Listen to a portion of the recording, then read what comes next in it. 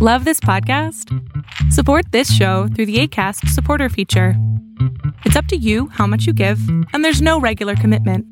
Just click the link in the show description to support now. This is Paige, the co-host of Giggly Squad, and I want to tell you about a company that I've been loving, Olive & June. Olive & June gives you everything that you need for a salon-quality manicure in one box. And if you break it down, it really comes out to $2 a manicure, which is absolutely insane. It's also so easy to get salon-worthy nails at home with Olive & June. The difference between how your nails used to look when you did them yourself and now with the Mani system is a complete game changer. The best thing about Olive & June, too, is it's a quick dry. Dries in about 1 minute, lasts for 5 days, and full coverage in up to 1 to 2 coats. Visit oliveandjune.com/perfectmani20 for 20% off your first system. That's oliveandjune.com/perfectmani20 for 20% off your first system. There's never been a faster or easier way to start your weight loss journey than with PlushCare. PlushCare accepts most insurance plans and gives you online access to board-certified physicians who can prescribe FDA-approved weight loss medications like Wegovy and Zepbound for those who qualify. Take charge of your health and speak with a board-certified physician about a weight loss plan that's right for you. Get started today at plushcare.com/weight-loss. That's plushcare.com/weight-loss. plushcare.com/weight-loss.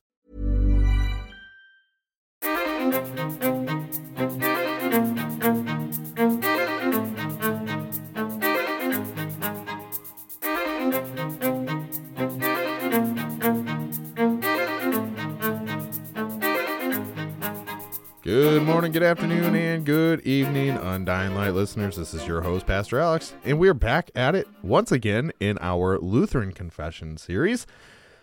This week, we will begin our journey through the small cult articles that Dr. Martin Luther wrote. These were written in approximately 1537, and really could be probably the most fundamental confessions or articles of confessions from Luther's eyes. And so we will see unpacked over the next couple of episodes how he deals with some of these interesting doctrines.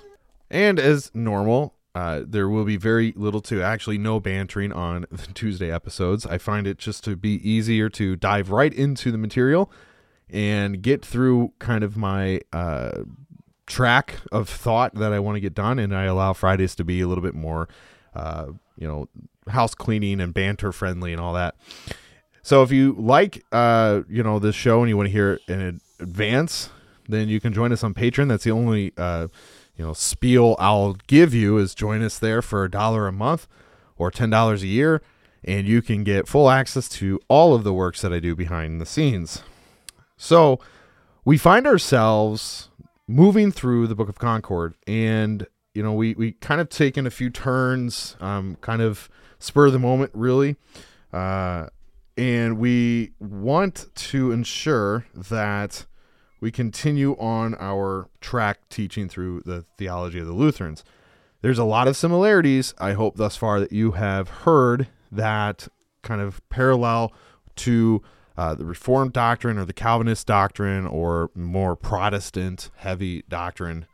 So as we continue this series, I know we will hit some rough waters for you, the listener, when we get to the series on the sacraments. I am bracing to probably lose a few of you as longtime listeners or supporters, because I'm going to really hammer out my view of the sacraments. And I pray that you do listen, and I pray that you just see a different view than what you've been taught. Because I know a lot of you that listen probably come from a Reformed background. That's where I came from. And I know some of you probably just like the way I handle the shows, and you enjoy the content that I bring, and that's wonderful. I'm very appreciative of that.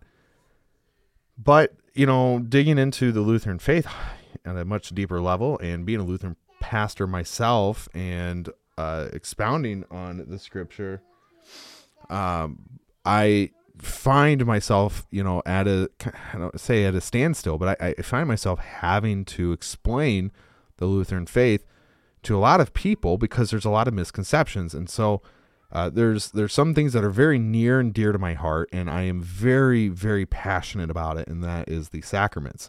So in a few short weeks, we will reach that point, and we will deliver a series on the sacraments. We are at 5 episodes as I record this one, and I'll probably record episode 6 just after I finish this one. And then we haven't even touched the Lord's Supper yet. So without further ado, let's dig into the small called articles and see what in the world are these.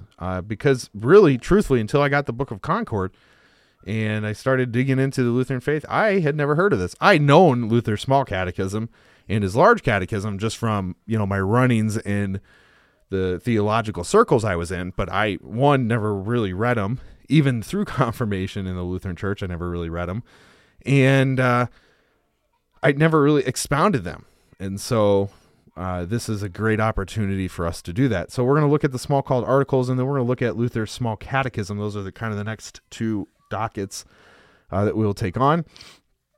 And then we'll get to the sacrament series. We will not go through the large catechism at this time. We might do that later, but not right now. So let's look at the introduction for the small called articles, and we'll provide some context to what exactly it is. So here we go. Articles of Christian doctrine, which were to have been presented by our party at the Council of Mantua, or everywhere else the council was to have been convened, and which were to indicate what we could or could not accept or yield. This is written by Dr. Martin Luther in the year 1537. Introduction. During the early years of the Reformation, Luther and others proposed again and again that a general council of the church to be convened to discuss and arbitrate the questions of doctrine and practice that were in controversy. When sterner measures had failed to expedite the Protestant heresies, Pope Paul III finally called a council in June 1536 to meet in Mantua the following May. Although the council did not actually convene until 1545, and then in Trent, the papal summons confronted the Lutherans with the necessity of deciding what their attitude towards such a council should be. This was especially necessary since the situation was no longer the same as it had been when Martin Luther first appealed to a council. Under these circumstances, the Elector of Saxony instructed Luther in a letter in December 11, 1536, to prepare a statement indicating articles of faith in which the confessions might be made for the sake of peace, and the articles which no concessions could have been made. Luther set to work at once, and these have been called the small called articles. By December 28th, the document was ready to be reviewed by a small group of theologians assembled in Wittenberg, who, among other things, proposed addition to the section of the invocation of the saints. The first 8 signatures were asphyxiated at this time, Philip Melanchthon's with reservation.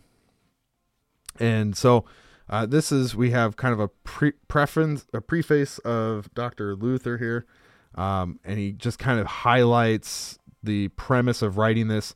Again, this is essentially just another assertion of Lutheran faith and theology, and it is to demonstrate what they allow and what they do not allow in their teachings. All right, so let's get into it, and we'll now start to kind of survey, if you would, this. There is no explanations to it. It is simply asserting truths and rejecting heresies, according to Luther.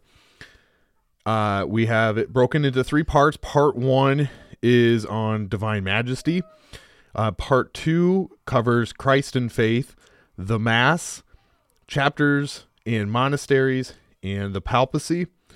And then part 3 is a little bit more extensive. This is where we will see sin, the law, repentance, the gospel, baptism, which we will not cover in this episode or in this little series, nor will we cover the sacrament of the altar, the keys, confession, excommunication, ordination, and vocation, the marriage of priests, the church, how a man is justified before God and his good works, and then monastic vows and human traditions. That rounds out the 3 parts of the small called articles. Again, these were written in kind of a stance of a proclamation of faith. This is what they confess to believe. This is what they confess to see and experience through Scripture to be real and true to them, and they reject contrary beliefs. And we will see Luther rejecting a lot of that, especially as even the authors of the Augsburg rejected much through their writings, as we've reviewed on previous episodes. So let's look at part 1, and we will see how far we get today. Only a couple quick statements on this, and then part 2 is a bit more extensive. So part 1, the first part of the articles treat the sublime articles of the divine majesty, namely 1, the Father, Son, and Holy Spirit, 3 distinct persons, and 1 divine essence and nature, are one God who created heaven and the earth, etc. That the Father was begotten by no one, the Son was begotten by the Father, and the Holy Spirit proceeded from the Father and the Son. That only the Son became man, and neither the Father nor the Holy Spirit. That the Son became man in this manner: he was conceived by the Holy Spirit without the cooperation of man, and was born of a pure, holy, and Virgin Mary. Afterwards he suffered, died, and was buried, descended into hell, rose from the dead, ascended to heaven, and is seated at the right hand of God. He will come to judge the living and the dead, as the Apostles' Creed, the Athanasian Creed, and the Catechism in common use for children teach. These articles are not a matter of dispute or contention, for both parties confess them. Therefore, it is not necessary to treat them at greater length. Part 2. The second parts of the articles pertain to the office and works of Jesus Christ and to our redemption. Article 1. Christ and faith.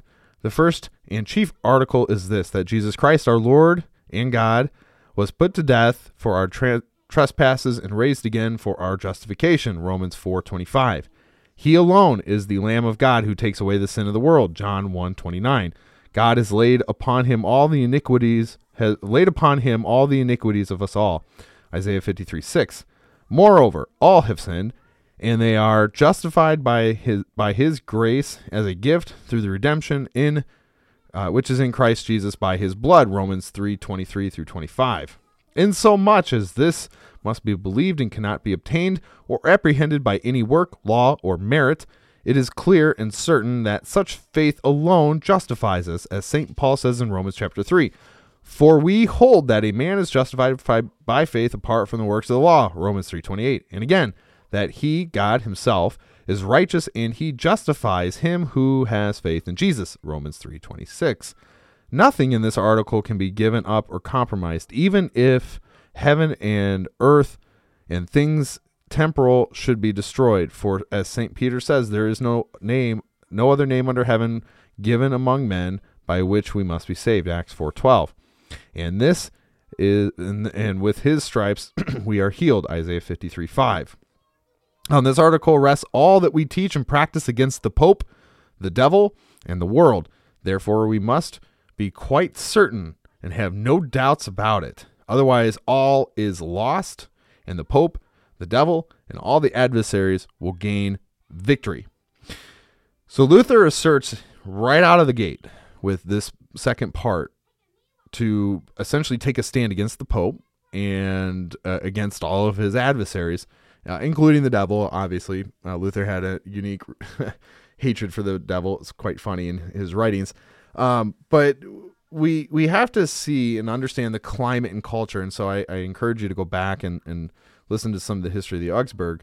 But what we know, with Luther, and maybe we'll do a little bit closer examination when we get to Reformation Day this year, and we'll see kind of the history behind Luther and 1517 and the significance of that day, October 31st, where he nailed the 95 Theses to the door in Wittenberg.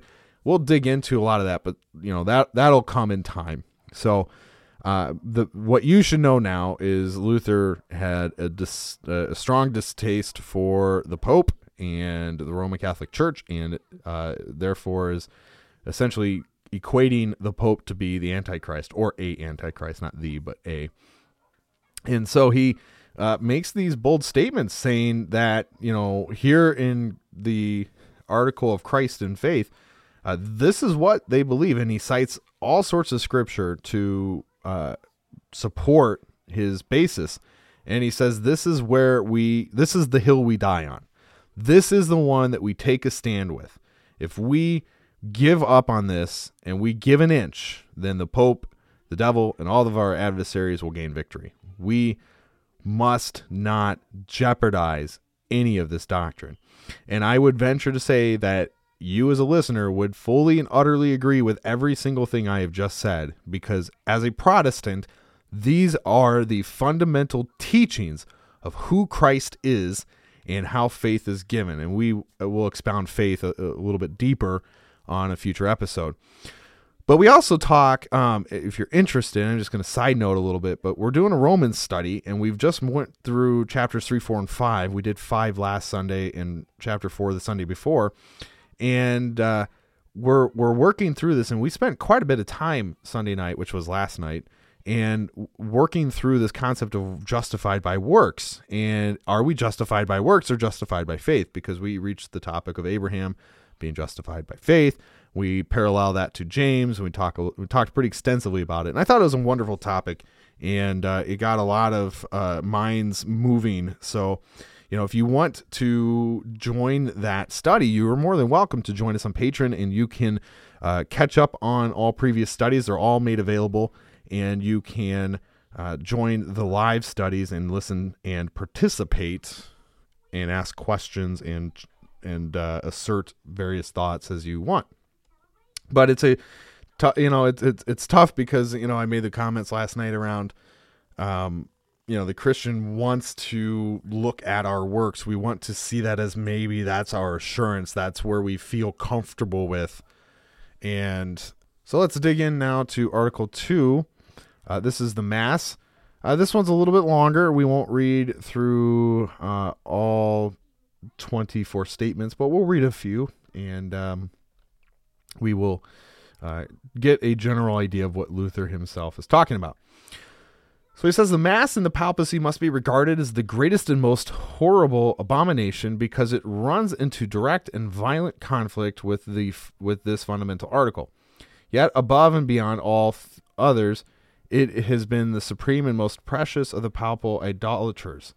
For it is held that the sacrifice or work of the Mass, even when offered by an evil scoundrel, delivers men from their sins, both here in this life and yonder in purgatory. Although in reality this can and must be done by the Lamb of God alone, as has been stated above, there is no concession or compromise on this article either. The first article does not permit it. If there were reasonable papists, one would speak to them in the following friendly fashion. Why do you cling so tenaciously to your masses? After all, if they are purely human invention, they are not commanded by God, and we are to discard all human inventions, for Christ says, in vain do they worship me, teaching his doctrines and the precepts of men, Matthew 15:9. The Mass is unnecessary, and so it can be omitted without sin and danger.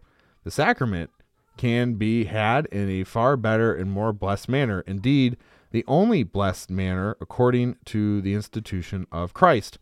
Why then do you drive the world into wretchedness and woe on account of an unnecessary and fictitious matter when the sacrament can be had in another way and more blessed way?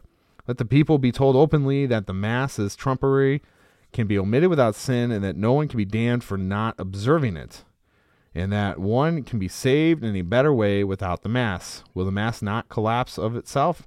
Not only will the rude rebel, but also for all godly, Christian, sensible, God-fearing people, especially if they hear it, that is dangerous thing which has been fabricated and invented without God's word and will. So he goes on to just really hammer the kind of construct of the Roman Catholic service.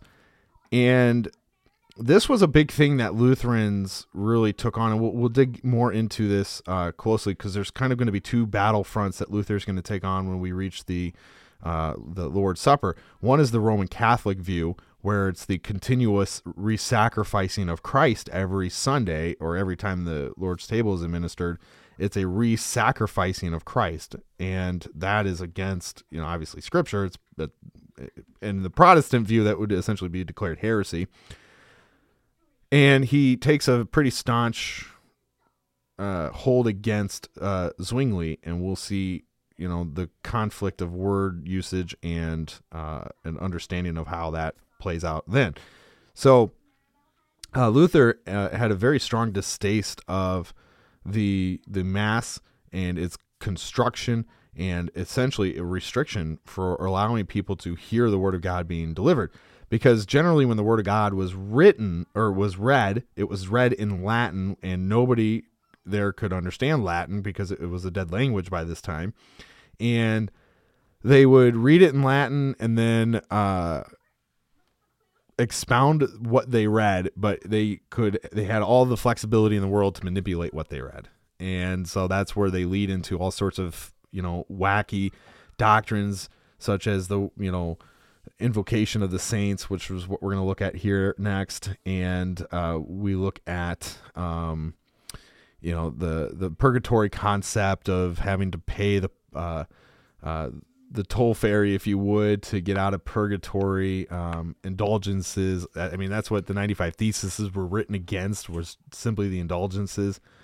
So there's a lot that Luther didn't like about the Mass, but there were aspects to it that which he wanted to preserve, that which is commanded by Christ and should be demonstrated to the congregation in the office of the keys. And that essentially is the binding and loosening of sin. But that doesn't mean that the church has the ability to determine what sin is. That is what God does. What we have the ability to do in the church is to name the sin, and then in the name of Christ have that sin forgiven. Because all the sin has been forgiven by Christ on the cross, and so we are just simply providing the reminder to the congregant that their sin has been forgiven.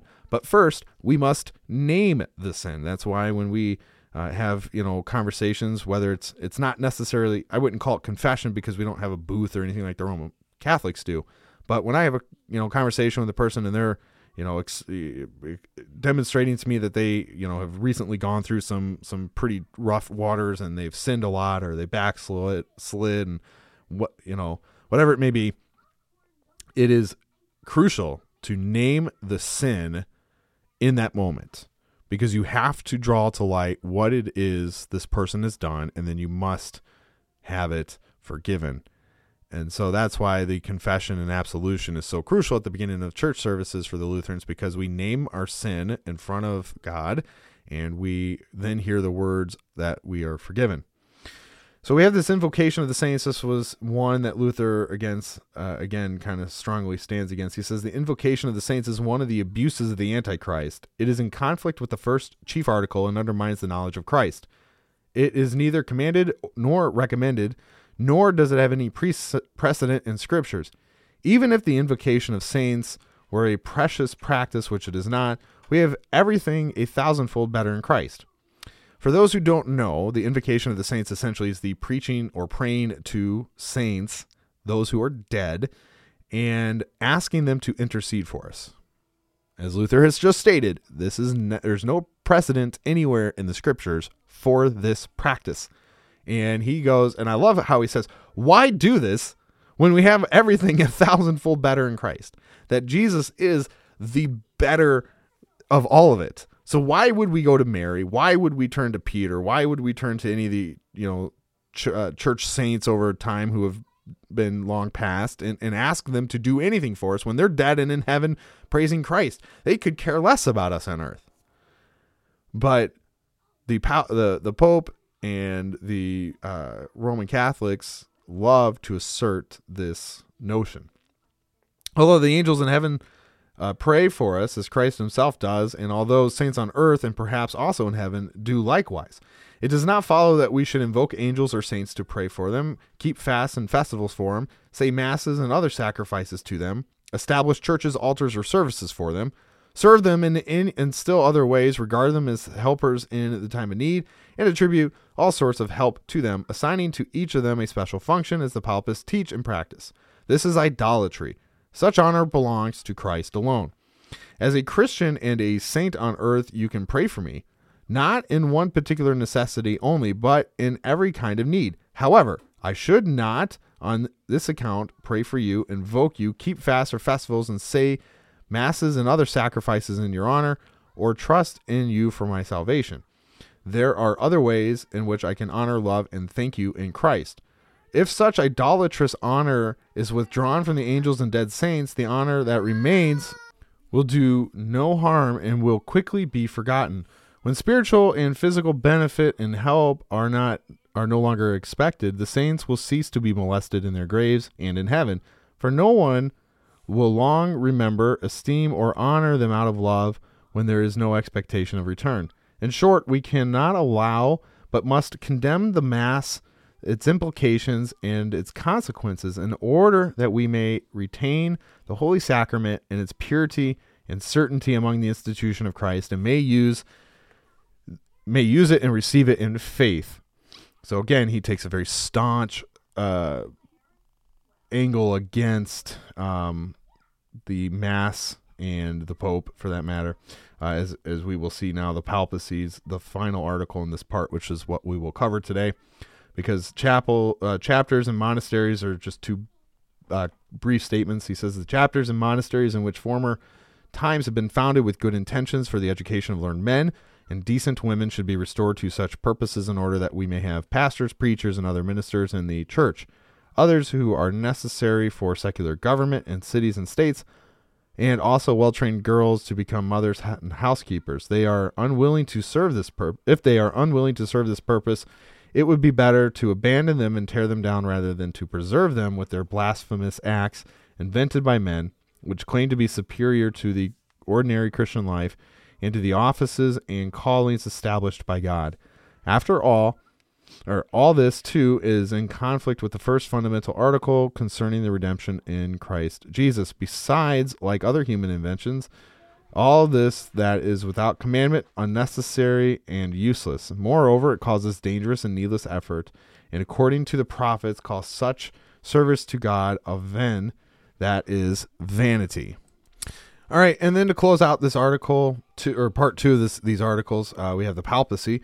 Luther takes another strong stance against the Pope and his doings, and we will read through some of these. We won't read through all 16 statements because they're pretty long, but we'll read through a few of them, and we'll just highlight some points of what he's saying.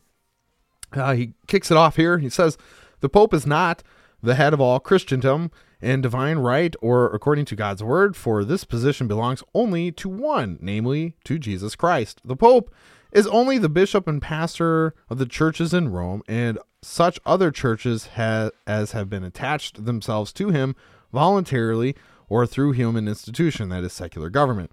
These churches did not choose to be under him as an overlord, but choose to stand beside him as a Christian brethren and companions, as the ancient councils in the time of Cyprian prove. But now no bishop dares to call the Pope brother, as it was then customary, but must address him as most gracious Lord, as if he were king or emperor. This we neither will, nor should, nor can take upon our consciences. Those who wish to do so had better not count on us. All right, so those are the first two statements here in this particular article. Let's jump down to 5 and 6. Manifestly, to repeat, that has already been said often, the papacy is a human invention, and it is not commanded. It is unnecessary, and it is useless. The Holy Christian Church can exist very well without such a head, and would have remained much better if such a head had not been raised up by the devil. The papacy is of no use to the church because it exercises no Christian office. Consequently, the church must continue to exist without the Pope. Let's jump down to article or statement 10 here. It says, this is a powerful demonstration that the Pope is the real Antichrist, who has raised himself over and set himself against Christ. For the Pope will not permit Christians to be saved except by his own power, which amounts to nothing, since it is neither established nor commanded by God. This is actually what St. Paul, exalting oneself over and against God. Neither the Turks nor the Tartars, great as they are in enmity against Christians, do this. Those who desire to do so they allow to believe in Christ, and they receive boldly tribute and obedience from Christians. However, the Pope will not permit such faith, but asserts that one must be obedient to him in order to be saved. This we are unwilling to do, even if we have to die for it in God's name. Finally, it is the most diabolical for the Pope to promote his lies about masses, purgatory, monastic life, and human works and services, which are the essence of the papacy, in contradiction to God, and to damn, slay, and plague all Christians who do not exalt and honor these abominations of his above all things. Accordingly, just as we cannot adhere the devil himself as our Lord, just as we cannot adore the devil himself as our Lord, so we cannot suffer his apostle, the Pope, or the Antichrist to govern us as our head or Lord. For deception, murder, and eternal destruction of the body and soul are characteristic of his papal government, as I've demonstrated in many books. So Luther has a couple more statements on the Pope, but he, again, just asserts his overall stance of being against the Pope. In fact, I would encourage you to grab A Freedom of a Christian. It's free online if you can Google, and you can read it. It's short. It's about 15 pages long with his opening letter to the king, but he hammers out the Pope pretty hard in this letter, The Freedom of a Christian. And so I would encourage you to go and read some of that, and you'll see Luther's strong distaste for the papacy. So that's going to wrap our little journey today in the Small Called Articles, part 1 and 2. Next week, we will look at part 3 and probably venture through the Small Catechism. We'll breeze through some of the articles next week because we've hammered on quite a bit of them so far.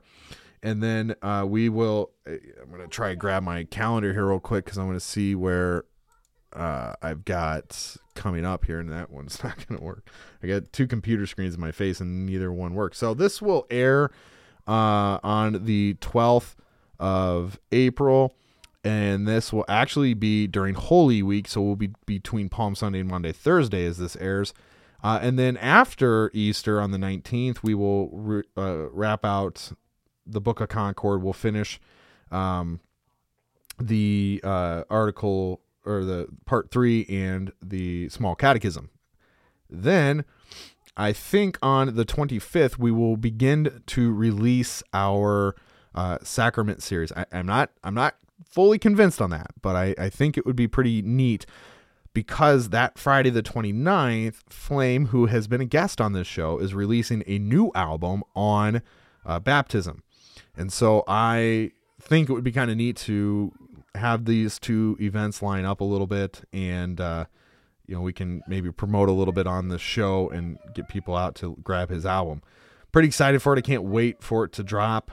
I've been anxiously waiting for a while on this work. I'm very excited for it. So that is that, and we will get back at it and continue this journey explaining the Lutheran faith and hopefully explaining some of the interesting nuances but once we get through the Book of Concord, I think it'll really pick up some speed and momentum because we will venture into some more crucial Lutheran doctrine, and we'll actually see how some of the Lutheran theologians in time have reconciled what Luther has written and teach that to their students and to their churches. And so we will see how that has expanded over the last 500 years.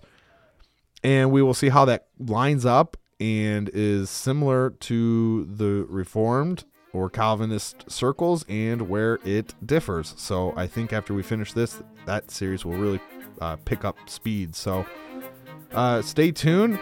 Friday, we will be back at it with another episode on Jonah, and then we'll be back next week to wrap up the Small Called Articles. Until then, guys, have a great week. God bless. Love you all.